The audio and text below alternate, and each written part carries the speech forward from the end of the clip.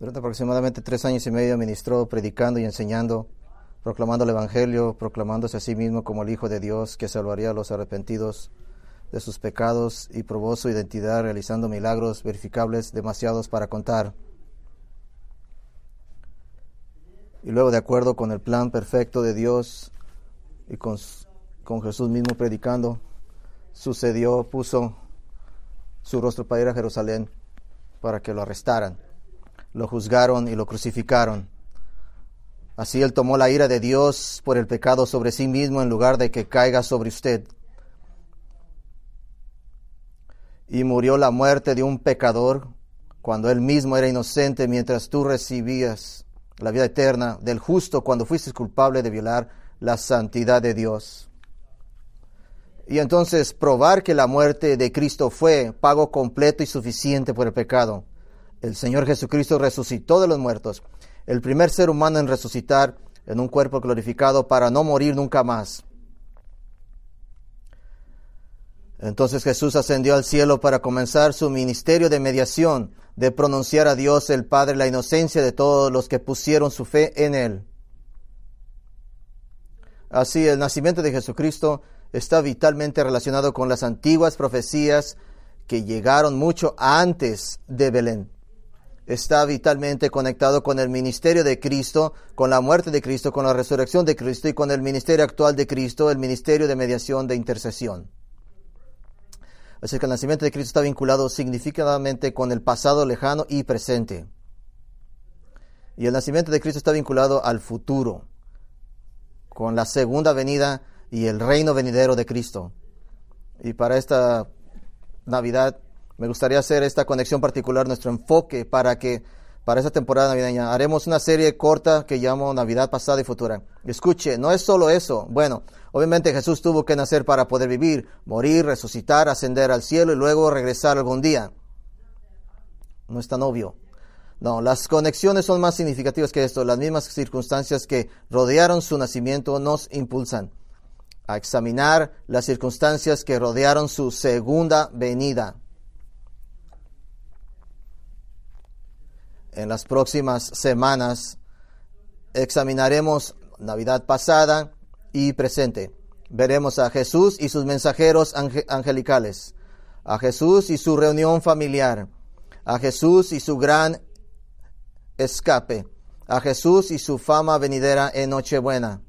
Y hoy vamos a ver a Jesús y sus diferentes llegadas, sus diferentes venidas, sus diferentes llegadas. Circunstancias, vamos a hablar de 5 circunstancias que rodearon su primera llegada. 5 circunstancias que rodearon su primera llegada. Su primera, Jesús llegó. La primera, Jesús llegó de una mujer adolescente. Jesús llega de una mujer adolescente, a través de una mujer adolescente. El versículo 5 nos dice, por supuesto, que la madre de Jesús, que quedó embarazada cuando el Espíritu Santo vino sobre ella, es la misma María. Si tuviera una edad normal para contraer matrimonio, habría sido una joven adolescente entrenada por su madre para estar lista para el matrimonio y la maternidad de ella misma. Ella está comprometida con José, aún no se ha casado. Ahora el versículo 4 señala que iban a venir a Belén porque José era de la casa y linaje de David. Esto es importante, porque Mesías iba a ser descendiente del rey David, segunda de Samuel 7, Isaías 11 también. Así que eso tenía que cumplirse. Hay 2 genealogías de Jesús en los evangelios, una en Mateo y otra en Lucas 3. La de Mateo lista que Jacob, el padre de José, el esposo de María, de quien nació Jesús, se remonta al hijo de David, de Salomón. Listando el padre de José, en Lucas ponen la lista de que el padre de Joseph es Elí, no Jacob, y luego vuelve al hijo de David, Natán, no Salomón. Algunos sienten que esta es una realidad, una genealogía de María, pero se presenta como a través de José, ya que las genealogías de mujeres no eran comunes. Otros sienten que la genealogía de Mateo rastrea el linaje de José a través de su lado madre, al abuelo materno era Jacob. Lucas sería razonable eso, pero Lucas rastrea a José a través del lado de su padre. Y ya sabemos que Mateo omitió algunas generaciones en su genealogía. Es práctica común. Como lo ponga, no hace diferencia.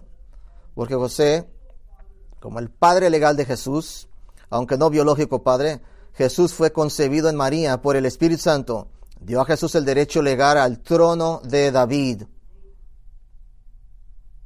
Así es que no hay evidencia clara y directa de que María descendiera de David, pero eso no importa. Los derechos legales no se transmitieron a través de la madre de ningún modo. Y el linaje oficial de uno se estableció a través del padre, incluso si el niño fue adoptado, no hacía diferencia. Pero Dios se toma mucho problema para darnos estas dos genealogías para ser claros. Jesús es, como lo llamaba la gente, el hijo de David. Desde dos ángulos. Si Jesús verdaderamente es el Mesías, verdaderamente el Hijo de Dios, debe ser de la familia de David, como se muestra claramente en las Escrituras, a través de dos diferentes hijos de David, sin importar de qué manera se mire. Personalmente tengo la opinión de que María también es descendiente de David, pero ese claramente no es el punto principal de María. El punto principal de María es que Jesús no descendió del cielo en un carro de fuego, no lo hizo vagar mágicamente desde una montaña misteriosa. No solamente se apareció en la existencia en algún lugar en el planeta como un hombre maduro. El punto de María es que el niño en ella, Lucas 1:35, fue concebido cuando el Espíritu Santo vino sobre ella. Y el Hijo de Dios vino al mundo completamente humano, con una humilde madre humana de medios simples. Y vino de una manera muy humilde. De hecho, Génesis 3:15, la primera profecía de Jesucristo, dijo que la mujer, Eva, tendría descendientes y uno de estos aplastaría la cabeza de Satanás y deshacerá la maldición del pecado. Jesús no solo tenía que ser descendiente de David, tenía que ser descendiente de Adán. En Adán, quien pecó, todos murieron. 1 Corintios 15:22. No pudo resistir la presión de Satanás para pecar. Pero Jesús, llamado el último Adán en 1 Corintios 15:45, es el que sí resistió la presión de las tentaciones de Satanás, vivió una vida perfecta y pagó por nuestros pecados en la cruz, dando un golpe de muerte a Satanás. Y en María, el Hijo de Dios llegó al mundo de la manera más humilde posible, con absoluta humildad, y esto es consistente con lo que Pablo habla en Filipenses 2:7. Jesús se despojó de sí mismo, tomando la forma de un siervo, nacido en semejanza de hombres. La palabra griega dice ekensen, ekenoso, keno, que quiere decir dejar vacío o privar a uno de posesiones. Esta palabra es el concepto que los teólogos llaman la kenosis, el vaciamiento, el despojarse. ¿Qué es esto? Jesús no dejó de ser Dios, Él no disminuyó su deidad, su gloria, pero ocultó su gloria. Y Jesús amaba a su madre.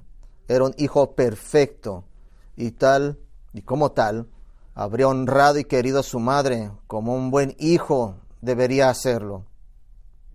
Aunque Él estaba aquí para hacer un trabajo al nivel de la eternidad del universo cósmico, en nombre de su Padre Celestial, Jesús tenía una joven madre humana a quien cuidaba. Incluso cuando estaba muriendo en la cruz, se aseguró de que su mamá fuera atendida por uno de los apóstoles. Primero, Jesús llega de un adolescente. Segunda circunstancia, Jesús llegó por decreto terrenal. Augusto César era su título. Su verdadero nombre era Octavio y era sobrino nieto de Julio César.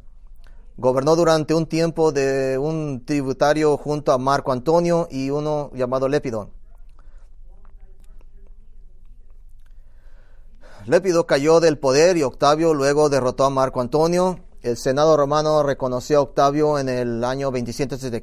y le dio el título Augustus. Realmente trajo un gobierno bastante pacífico al Imperio Romano. Así que Augusto decretó 3 censos durante su reinado. Tardaron años en llevarse a cabo y fueron ordenados por cada provincia individual del Imperio Romano. Lucas anota el momento, en el versículo 2, este primer censo se hizo siendo Cirenio gobernador de Siria.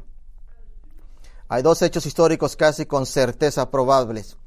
Jesús nació en o antes del año 4 antes de Cristo. No 0, según se analiza, el año 4 antes de Cristo, calendario.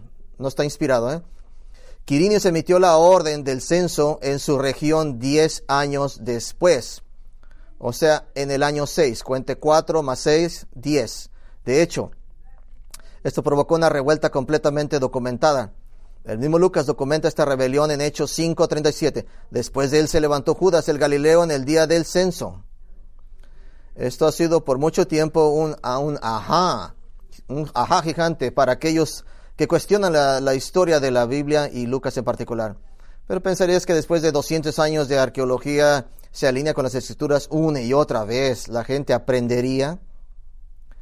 Sabemos que esto no se refiere al censo del año 6 antes de Cristo o después de Cristo.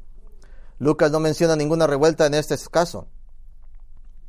Bueno, evidencia de que Quirinios pudo haber sido gobernador de Siria 2 veces, con otros con él también. ¿Cuántos han repetido su gobernatura? También hubo Quirinios. ¿Podría ser el Quirinios fuera el administrador del censo de los días de Jesús? También al menos una docena de soluciones posibles a esto, siendo lo más probable de que este censo en Lucas 2 fuera la primera de las 3 aplicadas o publicadas por Augusto. La mejor solución, Lucas vivió cuando sucedió. Simplemente conoce detalles que no sabemos hoy. Así que, ¿cómo se administró este censo? Lea el versículo 3. Iban todos para ser empadronados, cada uno a su ciudad. Esta no era necesariamente la forma romana normal de hacer un censo. La estrategia de Roma en la dominación mundial no siempre fue simplemente aplastar al enemigo, sino permitir muchas de las costumbres y prácticas de las tierras que ocupaban. Fue ineficiente. No solamente aplastaban al enemigo, les permitían traer todas sus costumbres en donde ocupaban. Y uno de ellos era la costumbre israelita de viajar al lugar de nacimiento o herencia familiar para eventos importantes, incluido un censo. Así que todos viajarían a sus familias, a sus pueblos, sus ciudades, sus regiones. Esa era la costumbre.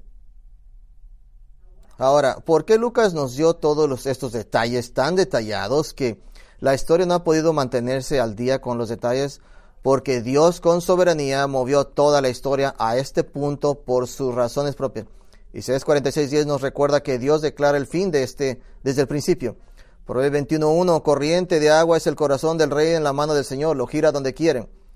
30 años antes del nacimiento de Jesús, Marco Antonio, parte del triunvirato de Roma, tuvo un romance con Cleopatra de Roma, que Octavio consideró un acto de traición. Simplemente nos está dando una ilustración de todo lo que está sucediendo el Señor.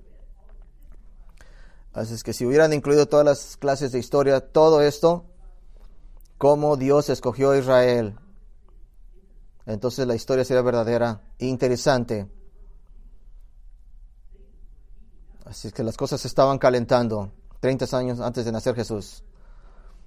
Condujo a la guerra civil que derrotó a Marco Antonio en la batalla naval masiva de Actium y la batalla terrestre de Alejandría.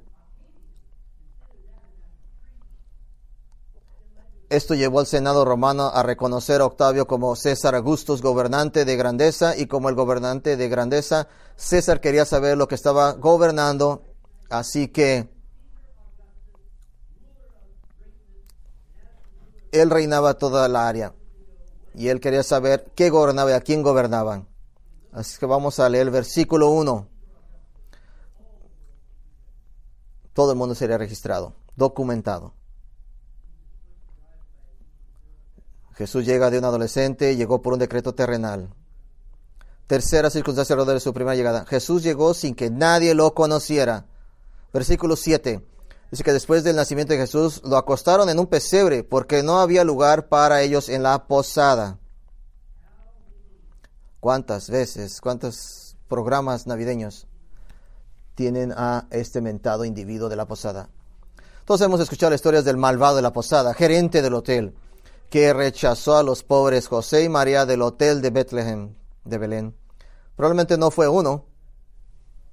Posada, literalmente habitación de huéspedes. Habitación de huéspedes, llegar a la casa de alguien. Muchas de las casas tendrían habitaciones pequeñas o habitaciones superiores, y era habitual y normal recibir viajeros, pero todas estas estaban llenas debido al censo. En Israel, todo el mundo era tu pariente y tu amigo, era una cultura, una sola cultura. Así es que, de alguna manera, algún extranjero podía estar hasta siendo familiar suyo. Así es que no había hoteles realmente formales, pero muchas casas también tenían un lugar pequeño para poner los animales de los viajeros, ya que la mayoría viajaba con o sobre animales. No exactamente un establo, sino un refugio cálido donde los animales eran bienvenidos. Simplemente para poder albergarse. En esta cultura tenía mucha proximidad hasta con sus animales. Algunas tradiciones fuertes colocan a José y María en una cueva fuera de Belén. Hay muchas cuevas en el área y se usan como establos. Pero esto realmente caracterizaría toda la vida de Jesús. Dios, el Hijo, se despojó para caminar entre los hombres, pasó su vida en humildad, hijo de un comerciante de cuello azul, o sea, típico trabajador obrero, pasó su ministerio quedándose en casa de otras personas, no poseía propiedades, vivió con criminales, prostitutas y recaudadores de impuestos, vivió una vida baja y pequeña. No hay ningún registro de que Jesús haya viajado más allá de unos pocos días de viaje desde el lugar de su nacimiento. De hecho, moriría a solo 5 millas y media de donde nació. Y cuando nació, no había lugar para él entre los hombres. Y aún al final de su ministerio, Israel decidió que no había lugar para él en la tierra, así que lo mataron. Donde quiera que se quedaron María y José, claramente no estaba en una de las habitaciones de huéspedes en un hogar de Belén o sus alrededores, porque las habitaciones de huéspedes estaban llenas y nadie sabía quién era este bebé que iba a venir. Déjale pregunto algo. Si usted tuviera una habitación de invitados y algunos extraños hubieran pasado y por tradición les diera la bienvenida y se estuvieran acomodando para pasar la noche y se están acomodando esas personas, se están acomodando estas personas que llegaron, ya les pusieron los pijamas, tan contentos de que se están acomodando, tomándose un té, casi van a decir buenas noches, y un toque a la puerta llega. Y el Señor mismo, Señor Jesucristo, estaba parado ahí pidiendo un lugar para dormir. ¿Qué harías tú? Permítame, o le diría a su habitación y se iría a dormir al garaje, o iría a los primeros invitados y les diría, miren, lo siento, pero el Hijo de Dios está aquí, así que tomen sus cosas y pueden irse al garaje. ¿Por qué? Porque usted conoce el Hijo de Dios, pero en ese entonces no lo conocían. Poco después de su nacimiento, Dios revelaría la llegada de Jesús a algunos pastores y más tarde a algunos sabios. Pero en el momento en que Jesús nació, solo 2 personas sabían quién era Jesús, José y María, sus padres. Primero, Jesús llega de un adolescente. Segundo, llegó por un decreto terrenal. Y tercero, llegó sin que nadie lo conociera. La cuarta circunstancia, Jesús llegó en un pesebre de alimentación de un animal, en una caja de alimentación, en un pesebre, una piedra. Versículo 7, cuando nació Jesús, en cualquier habitación que le estuvieran, ya fuera una cueva en las afueras de Belén o el área de animales de la planta baja de una casa, no la habitación de invitados, pusieron a Jesús en un pesebre, un comedero, con algo de paja fresca puesto en él. El pesebre es importante porque Lucas lo menciona 3 veces aquí en el versículo 7, luego en los versículos 12 y 16 también. Así es que vamos a ver por qué es tan importante. Y a pesar de las imágenes y modelos que tenemos de pesebres, de comederos hechos de madera, la madera escasea. Se escasea en esa zona, estaba escaseada. Y se utilizaba para proyectos de construcción más importantes. Lo más probable es que el pesebre estuviera hecho de material más común, piedra. Y durarían generaciones por generaciones. Probablemente solo era una piedra realmente grande con una cavidad, con un hoyo parecido a una canoa cortada en ella. Así es que duraba muchos años. No había nadie más que María y su esposo José. Asumimos que había animales, pero el texto no dice esto a pesar de todos nuestros belenes. Cualquier animales que ellos traerían. Lo siento, arruinarles su nacimiento de todos los animales que tiene ahí. Ella dio a luz a su primer hijo, a su primogénito. María tendría otros hijos, 4 hermanos y al menos 2 hermanas en Marcos 6.3. Marcos 6.3. Sin embargo, principalmente esta designación de Jesús como el primer nacido habla de el preeminente, el que tiene todos los derechos del primer nacido, el derecho al ascender al trono de David. Me he preguntado cómo fue el momento en que el segundo miembro, cómo es el momento en que el segundo miembro del triuno Dios deja a un lado sus túnicas divinas y baja del trono real santo del cielo, cuando el Creador mismo salió del cielo y se convirtió en una única célula dentro del vientre de María. Y 9 meses después estaba en los brazos de un adolescente y su esposo en un lugar tranquilo y solitario para llorar por la leche de su madre y tener que tomar siestas frecuentes.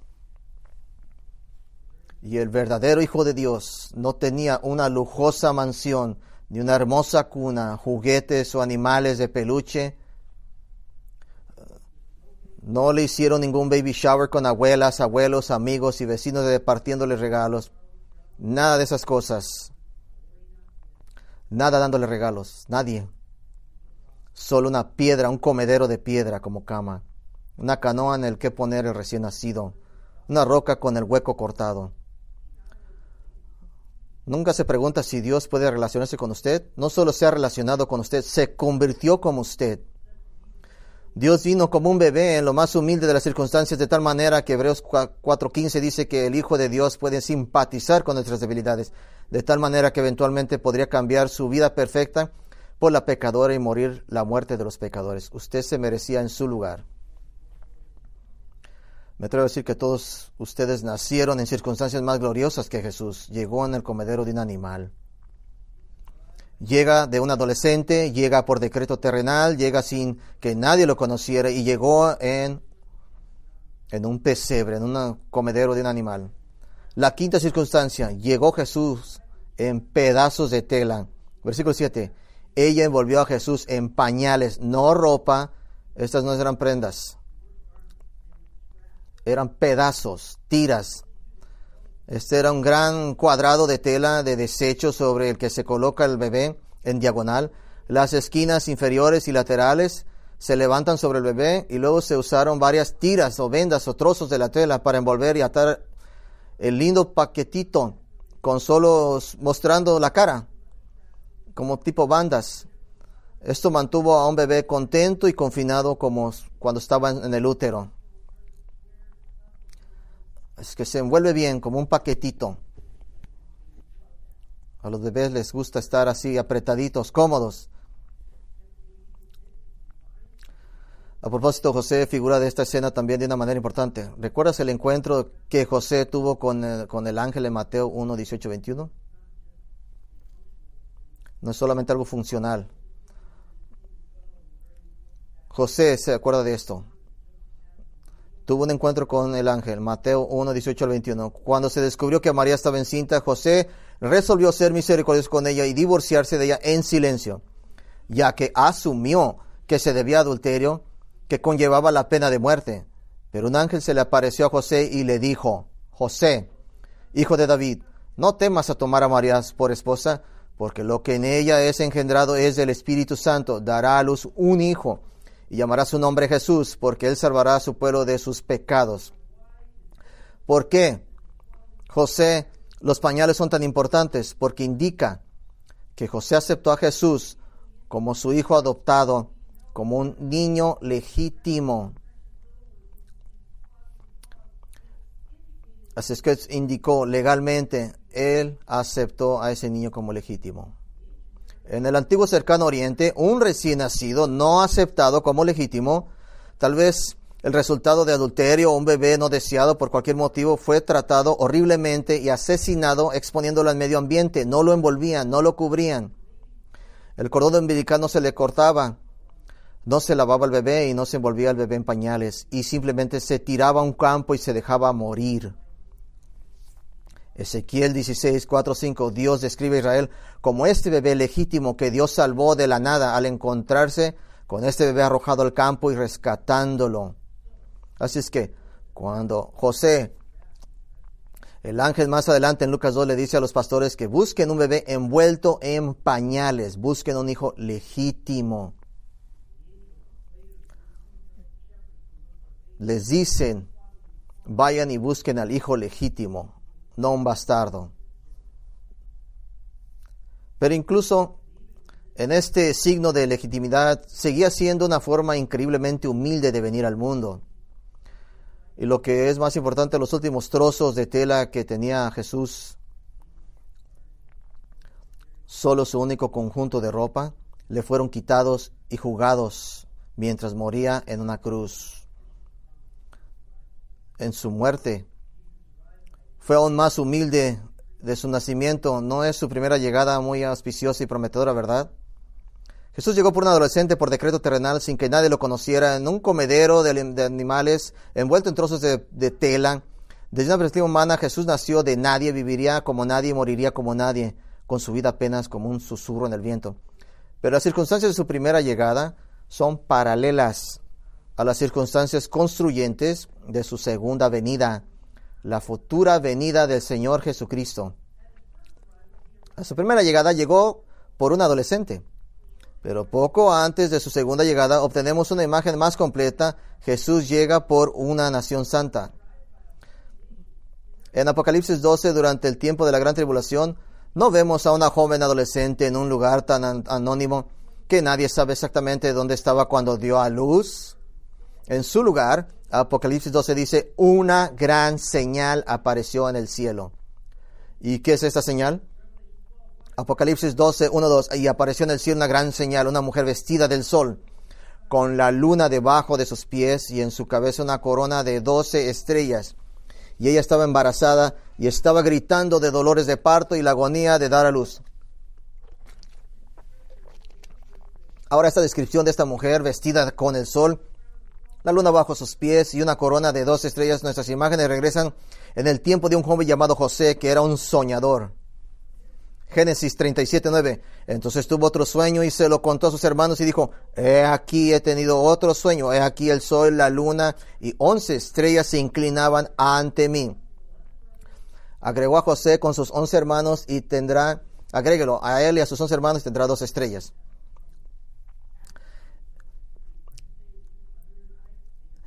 Esta es la infancia de la nación de Israel cuando estaba compuesta solamente por Jacob y Hebrón.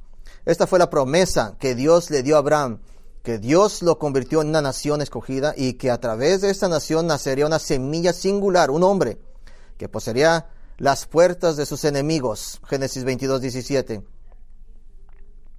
Y Apocalipsis 12 presenta una batalla cósmica. Versículo 4 muestra a Satanás el dragón de pie ante la mujer, que estaba a punto de dar a luz, para que cuando ella diera a luz a su hijo, él podría devorarlo. Punto. Satanás ha estado amenazando y viniendo contra Israel desde su total inicio. Cuando Israel todavía era una gran familia, las acciones de Leví y Simeón en Siquem hicieron que toda la región odiara a Israel. Cuando Israel estaba en Egipto a salvo de la hambre, finalmente fueron esclavizados por el faraón. Israel tuvo que luchar para entrar en la tierra de Canaán que ella legítimamente posee. Y a lo largo de la historia, con una breve ruptura durante el reinado de Salomón, Israel ha sido amenazada por naciones vecinas. Entonces, debido a su propio pecado, desviado por el tentador de Satanás, Dios castigó a Israel, desarmándola como nación. Sin embargo, salvó un remanente que regresó a Israel. E incluso tuvo terribles disturbios y guerras en el tiempo entre los testamentos, el periodo intertestamental, que finalmente culminó en ser ocupado y controlado por el poder de Roma. Y en medio de esta aparente inesperable situación, aunque bajo la ocupación romana, Israel fue conservado, y dio a luz a un hijo. Y cuánto odiaba Satanás a este hijo, porque como dice Apocalipsis 12:5, es el que gobernará todas las naciones con vara de hierro. El mundo que actualmente está bajo el dominio de Satanás será de Jesucristo, será aplastado por Cristo. Y Satanás trató de matarlo mediante el decreto del rey Herodes de matar a todos los bebés varones y los niños pequeños de Belén y sus alrededores. Satanás vino contra Jesús con concentraciones sin precedentes de actividad demoníaca, incluso con un solo hombre llevando miles de demonios. Satanás trató de desviar a Jesús de su misión de ir a la cruz, tentándolo a mantenerse vivo y servir a Satanás como el segundo en mando sobre la tierra. Pero después de cumplir perfectamente la misión de su Padre, de morir por los pecados de todos los que pusieran su fe en Cristo, para ser resucitados de entre los muertos en victoria sobre la muerte. Apocalipsis 12:5 dice del Hijo de Israel, pero su Hijo fue capturado a Dios y a su trono. Y justo como Jesús apareció y se aseguró de que su madre María fuera atendida de la misma manera, que cuando regrese, cuidará de la madre mayor Israel. Desde la época de Cristo, el pueblo de Dios de Israel ha soportado un dolor y un sufrimiento espantoso. Sin embargo, resisten y resisten como pueblo. Y finalmente, en el punto medio de la gran tribulación, cuando el anticristo rompe su pacto de Daniel 9 con Israel y comienza a perseguirla, probablemente más especialmente aquellos que ahora seguirán a Cristo como Salvador. Apocalipsis 12:6, y la mujer huyó al desierto, donde tiene un lugar preparado por Dios, en el que ha de ser alimentada durante 1260 días. Pero más, judíos aún tienen que ser salvos durante este tiempo, por lo que los que se quedaron atrás, quienes probablemente no habían llegado aún a la fe salvadora de Cristo, en Cristo, pero todavía estaban enamorados del anticristo, pero cuando sus ojos se abren, según Apocalipsis 11, cuando el pueblo de Jerusalén da gloria a Dios al adorar a Cristo, entonces el anticristo intensificará su persecución. Zacarías 14 dice que las naciones se reunirán contra Jerusalén, la ciudad será tomada, las mujeres devastadas, toda esperanza de Israel parecerá perdida. Pero entonces, Zacarías 14, 3-5, registra que el Señor saldrá y peleará contra estas naciones como cuando pelea en un día de batalla. Este texto dice que sus pies se pararán en el monte de los olivos al este de Jerusalén y lo dividirá por la mitad. Y a través de este valle su gente escapará mientras Jesús destruye a sus enemigos hasta que los decima a todos, los hace pedazos. Segundo, Jesús llegó por decreto terrenal, pero justo antes de su segunda llegada obtenemos una imagen más completa. Jesús llegará por un decreto celestial. Por un decreto celestial. Marcos 13, 24-26, Jesús habla de su segunda venida después de la gran tribulación. Pero en aquellos días, después de esta tribulación, el sol se oscurecerá, la luna no dará su luz, y las estrellas caerán del cielo. Y los poderes de los cielos serán conmovidos, y luego verán al Hijo del Hombre, viniendo en las nubes con gran poder y gloria. Jesús dijo esto cuando estaba en una reunión privada con los 12 discípulos, y ellos le habían preguntado, dinos, ¿cuándo serán estas cosas? Marcos 13, 4. Jesús dio una respuesta larga con señales y señales de que su venida es inminente. Pero luego les dijo algo impresionante. Marcos 13, 32. Marcos 13, 32 al 33. Pero acerca de ese día o aquella hora, nadie sabe, ni siquiera los ángeles en el cielo, ni el Hijo, sino solo el Padre. Estén en guardia, manténganse despiertos, porque no sabéis cuándo llegará el momento. Sí, Jesús es el Dios que todo lo conoce y es completamente Dios. Sin embargo, de alguna manera misteriosa, en su humildad, Dios el Padre se ha reservado el conocimiento del tiempo del regreso de Cristo, de tal manera que, como nosotros, Jesús mismo espera el decreto de que Él ha llegado el momento. Ha llegado el momento. Así que esta es la imagen, la sala del trono celestial. Ponga esta imagen, en el templo del cielo, cerca del final de la gran tribulación, y en la sala del trono hay un ángel poderoso, en una audiencia con Dios, el Padre recibiendo órdenes del Padre, y esperando esas órdenes. Es lo que Apocalipsis 14, 14 dice, que es como un hijo de hombre con una corona de oro en la cabeza y una hoz afilada del juicio en la mano, y sentado en una nube blanca. Este solo puede ser el Señor Jesucristo mismo, y espera la palabra de su Padre. Apocalipsis 14:15 dice que el ángel, en conferencia con Dios el Padre, salió del templo, llamando a gran voz al que estaba sentado en la nube: pon tu voz y siega, porque la hora de la siega ha venido, porque la mies de la tierra está completamente madura. Y podemos ver en Revelación 19. Y Jesús regresa a la tierra por el decreto del cielo en su caballo blanco. Por decreto del cielo. Tercero, Jesús llega sin que nadie lo conociera. Nadie supo en su primera venida. En la segunda venida Jesús llegará con todo el mundo conociéndole, viéndole. Todo el mundo conociéndole. No en una forma salvadora, pero ¿quién es? El Rey de Reyes y Señor de Señores. Mateo 24, 23 al 26. Jesús advirtió a sus futuros seguidores, particularmente a los judíos en Israel, que en un día futuro muchos afirmarán ser Mesías y que no deben creer en estos falsos Mesías. Así es que la pregunta es, ¿cómo sabrán que el Mesías está regresando? ¿Cómo sabemos? Jesús lo aclara como un relámpago. Mateo 24, 27.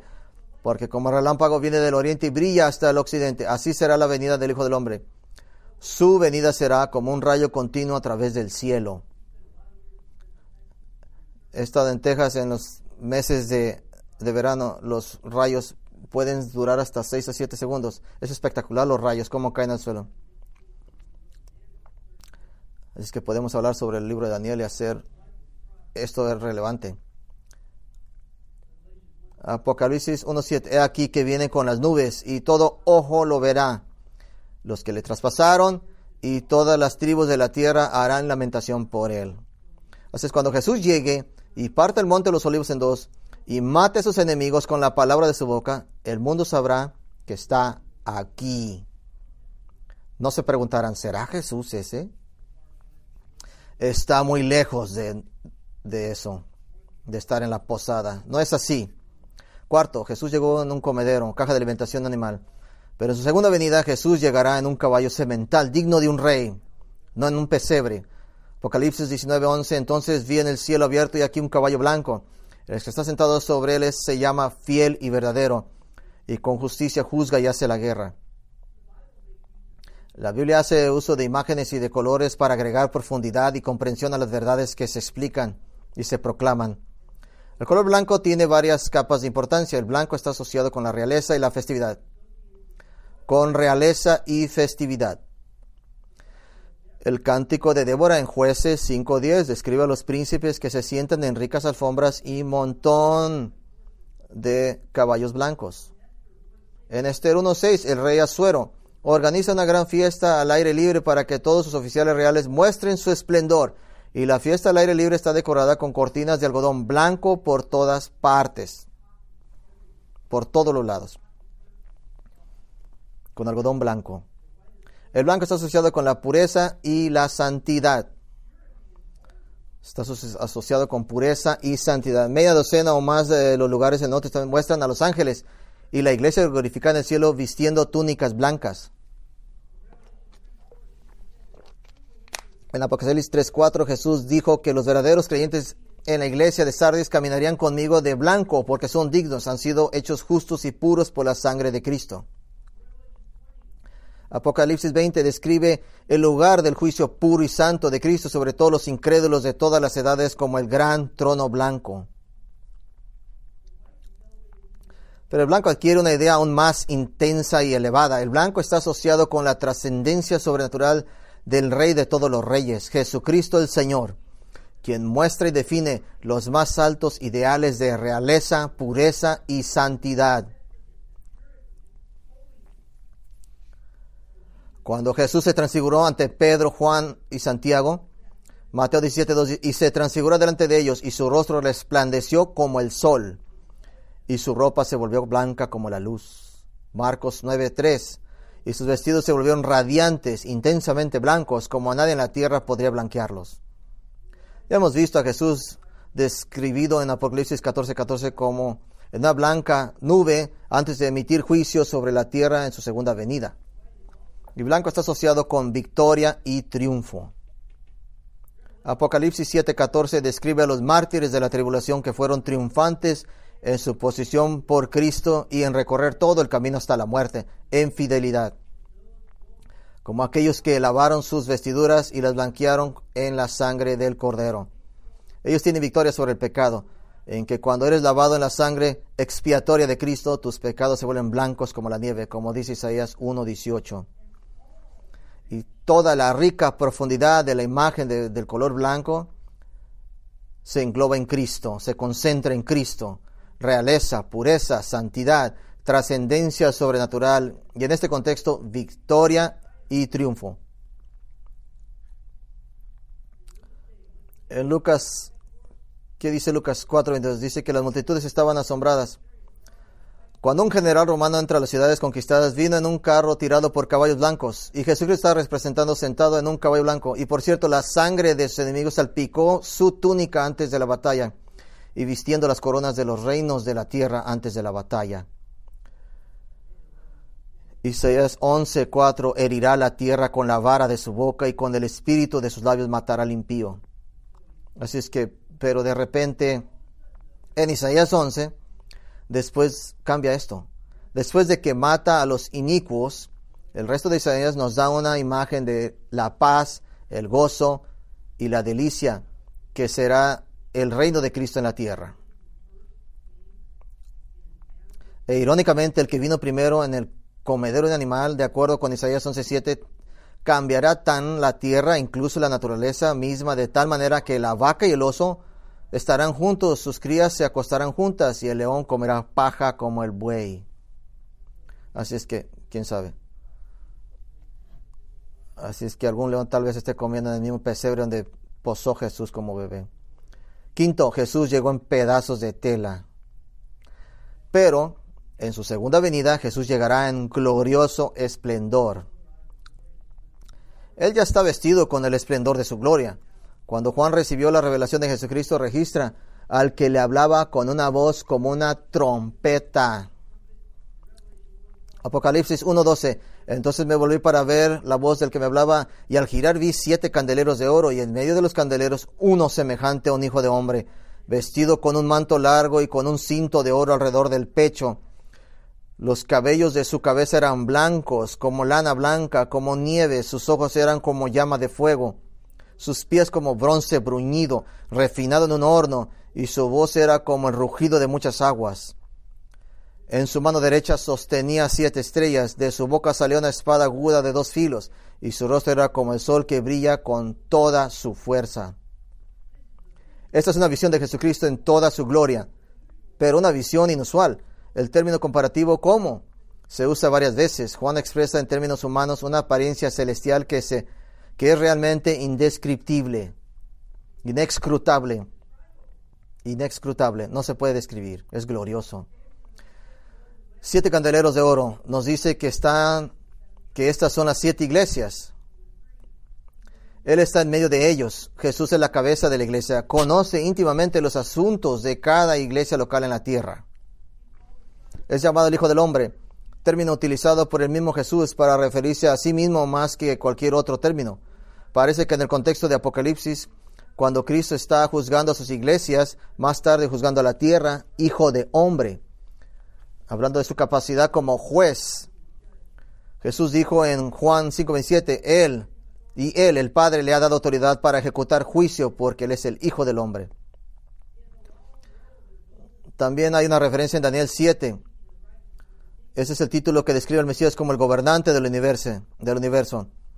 Él es divino, habita en la eternidad, posee la autoridad máxima, la cabeza soberana de un reino indestructible, un rey que regirá, y un sacerdote por su sangre que ha derramado. Tiene una túnica larga y fajín de oro. Algunos sienten que esto ha hablado de su justicia y dignidad. Ciertamente da esa impresión majestuosa. Es más probable que sea una vestidura sacerdotal similar a la que se describe en Éxodo 28 y 29. Jesús es un rey que gobernará como un sacerdote que liberó a su pueblo. cabello blanco, eternidad y sabiduría, también transmitiendo su deidad, ya que esta es su clara referencia en Daniel 7:9. La descripción del anciano de días. Mientras yo miraba, se colocaron tronos, y el anciano de Dios de días tomó asiento. Su ropa era blanca como la nieve, y el cabello de su cabeza como lana pura. Su trono era llamas de fuego, sus ruedas ardían en llamas. Jesús parece como su Padre. Jesús ojos como un llama de fuego. Escrutinio, omnisciente, visión de rayos X, solo Dios puede tener. Capítulo 2 a la iglesia en Tiatira, Jesús dice: yo soy el que escudriña la mente y el corazón. Pies como el bronce, una especie de reflejo de la gloria divina de Dios. Puede ser una referencia al hecho de que Salmo 110 dice que el Mesías pisoteará a sus enemigos. Voz como el rugido de muchas aguas y una trompeta. Poder imparable. La mano derecha tiene 7 estrellas. El versículo 20 nos dice que estos son los líderes de sus iglesias. Boca, espada de 2 filos, una forma simbólica de afirmar que ejecutará la justicia con una palabra. Zacarías 14 y 2 Tesalonicenses 2:8. Rostro como el sol brillando con toda su fuerza. Esta es la segunda vez que Juan ha vestido a Jesús así desde que estuvo en la transfiguración con Pedro y Santiago. Cristo es representado revestido de poder, majestad, asombro, terror. Es la larga túnica real, la faja dorada, cabello blanco brillante como el sol, brillante como la nieve, ojos de fuego centellando que penetra cada corazón y pensamiento, pies resplandecientes que pisotearán a sus enemigos, voz fuerte y retumbrante como las olas rompiendo en las olas de Patmos, palabras como una espada para destruir a sus enemigos, rostro como el sol en su punto más brillante, demasiado intenso para los ojos humanos. Esto es el asombroso desde que el bebé estaba envuelto en algunos trozos de pañal. Jesús llegó por una nación santa. Llegará por decreto celestial. Llegará con todo el mundo conociéndole. Llegará en un caballo semental de todo un rey. Llegará en glorioso esplendor. Todo eso haría una escena de la Natividad muy diferente, ¿verdad? Así es que la primera llegada de Jesús nos da una comparación y contraste con su segunda llegada. Yo diría esto: no puedes pretender conocer al que llegó por un adolescente en un decreto terrenal, viniendo sin que nadie lo conociera, durmiendo en un comedero y vestido de retazos de tela, a menos que conozcas a aquel que murió en la cruz para pagar el castigo por tus pecados y resucitó de entre los muertos para comprobar la victoria sobre la muerte. E incluso ahora está intercediendo en el trono de Dios el Padre en nombre de todos los que pondrán su fe en Él. Y al decreto y mando de su fe, de su Padre, se levantarán, una vez más se levantará de su trono para volver en gloria. ¿Sabes lo que 2 Timoteo 4:8 llama a los cristianos? A los verdaderos cristianos. ¿Saben cuál es? Todos aquellos que aman su venida. Por lo demás, me está guardada la corona de justicia, la cual me dará el Señor, juez justo en aquel día, y no solo a mí, sino también a todos los que aman su venida. Quien ha amado su venida. Aquellos que vienen en la venida de Cristo y no lo conocen, se avergonzarán, se esconderán debajo de las rocas. Que conozcamos a Cristo, que seamos aquellos que aman su venida, que esperan su venida. Vamos a orar. Gracias, Padre, por este tiempo breve que tuvimos.